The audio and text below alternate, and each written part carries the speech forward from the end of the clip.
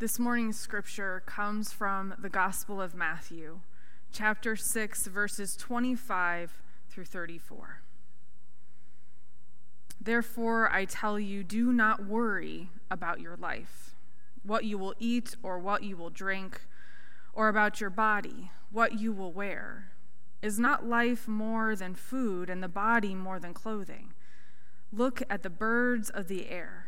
They neither sow nor reap nor gather into barns, and yet your heavenly Father feeds them.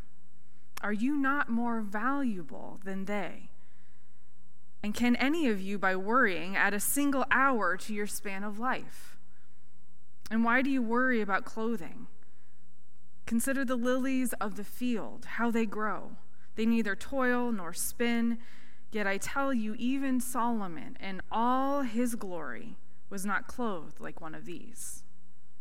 But if God so clothes the grass of the field, which is alive today and tomorrow is thrown into the oven, will he not much more clothe you, you of little faith? Therefore do not worry, saying, what will we eat, or what will we drink, or what will we wear? For it is the Gentiles who strive for all these things, and indeed your heavenly Father knows that you need all these things. But strive first for the kingdom of God and God's righteousness. Then all these things will be given to you as well. So do not worry about tomorrow, for tomorrow will bring worries of its own. Today's trouble is enough for today. May the Lord add a blessing to the reading of his word.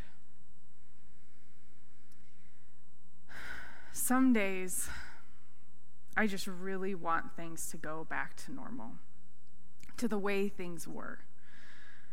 I want to gather with you all in this place on a Sunday morning, filling the sanctuary with your smiling faces and sing together, praising God. To hear your joys and concerns in person and to pray over you. I want to watch Gabriel run up the side of the aisle and as the kids gather with Jenny on the step for the children's time. I want to proclaim the benediction over you and stand at the back of the sanctuary and shake your hands and give you hugs and see how your family is and hear the funny stories of what the sermon reminded you of that morning. And then I want to grab a cup of coffee and rush off to teach Sunday school and laugh and struggle through the hard questions of applying faith to life. And then race back down to my office and zip up my robe and don my stole and walk into the sanctuary again with the organ music playing and lead worship all over again, singing and praying and proclaiming together. I want that again because it was normal and it was grounding and it was beautiful and it was sacred. And I didn't know that our last Sunday like that was going to be our last Sunday like that for a while. There was no warning or heads up so that I could relish in its beauty and its sacredness and its goodness just a little bit longer and savor those handshakes and those smiles.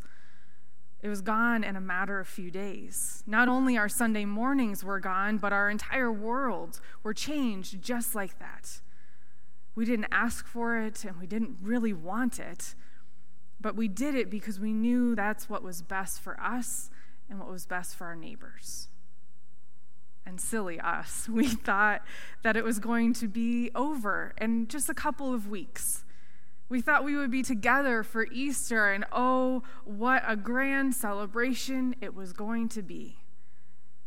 Yet here we are, 4 months later, in the midst of another spike of the virus.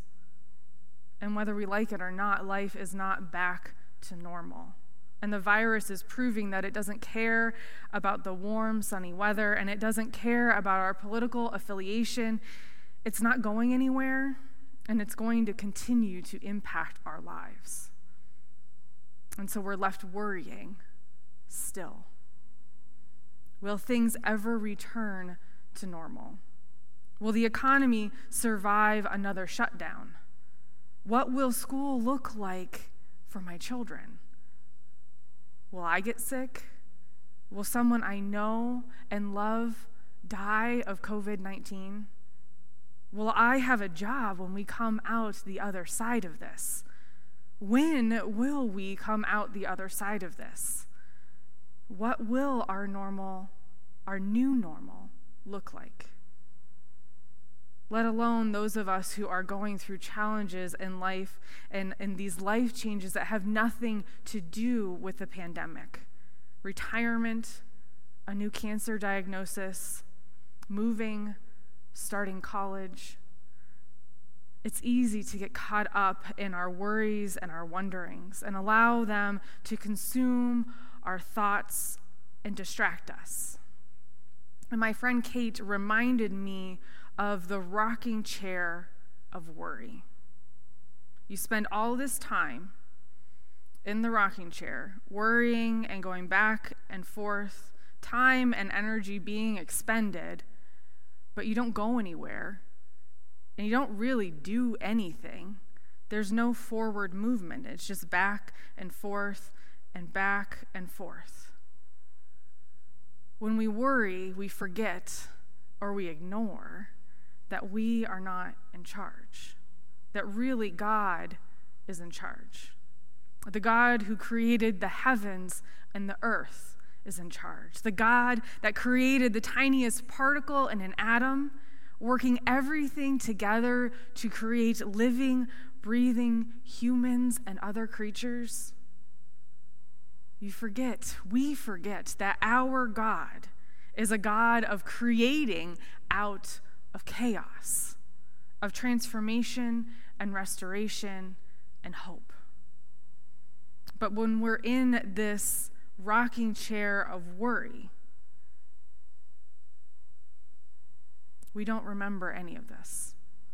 We get so bogged down in what may or may not be, in wondering and wanting or missing something, that we forget to lift our heads and to see that all God has for us in front of us. We don't realize that while we are busy rocking back and forth, God is creating, calling us to something new and something better. Some days I worry that we won't ever get back to normal, that we won't ever get to gather in this place again like we once did, singing and laughing and worshiping together in person. But then other days I worry that we will go back to that same normal that we left, that we won't let this holy disturbance, we won't let it be the holy disturbance that it could be. And then still other days I wonder and I worry, what will this new normal look like? What's going to happen? What will it be like? How can I effectively pastor and lead through this? Yet Jesus says, do not worry about tomorrow, for tomorrow will worry about itself. Each day has enough trouble of its own. And I realize that sitting and rocking in worry is not getting me anywhere. And that I need to stand up out of the rocking chair of worry and trust that God's got this. We probably won't go back to our old normal again. Our future as a church probably looks different. Actually, I hope it looks different. I pray that we are able to take those elements that are truly us, truly the body of Christ that is Brecksville United Methodist Church, and bring them forward into that new that God is creating out of the chaos of 2020. In Will Mancini's book, Church Unique, he talks about granite and sand. Granite is our core ideals, those things that never change, our purpose and our values. Sand is the method in which we live out those core ideals. The way that we do things can shift and change, and they even must shift and change in order to preserve our granite core.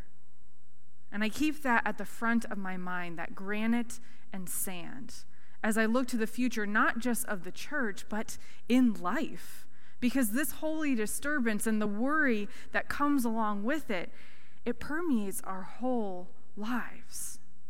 The way that we do things, it might change, but who we are as individuals, as who God created us to be, that does not change. Our foundation in Jesus is strong and firm, just like granite. No matter what, we will still gather as the body of Christ. We will still praise our God. We will still laugh and learn and struggle through life together. We will still care for and love one another. The granite foundation will remain, but we must stand firm in God's goodness, in God's righteousness, and the knowledge that we are part of God's eternal kingdom on earth, that God cares for us and loves us beyond measure. And if we keep our eyes focused on God, standing firm, not falling back into the rocking chair of worry, then all will be well, and all will be well, and all matter of things will be well. Glory to God. Amen.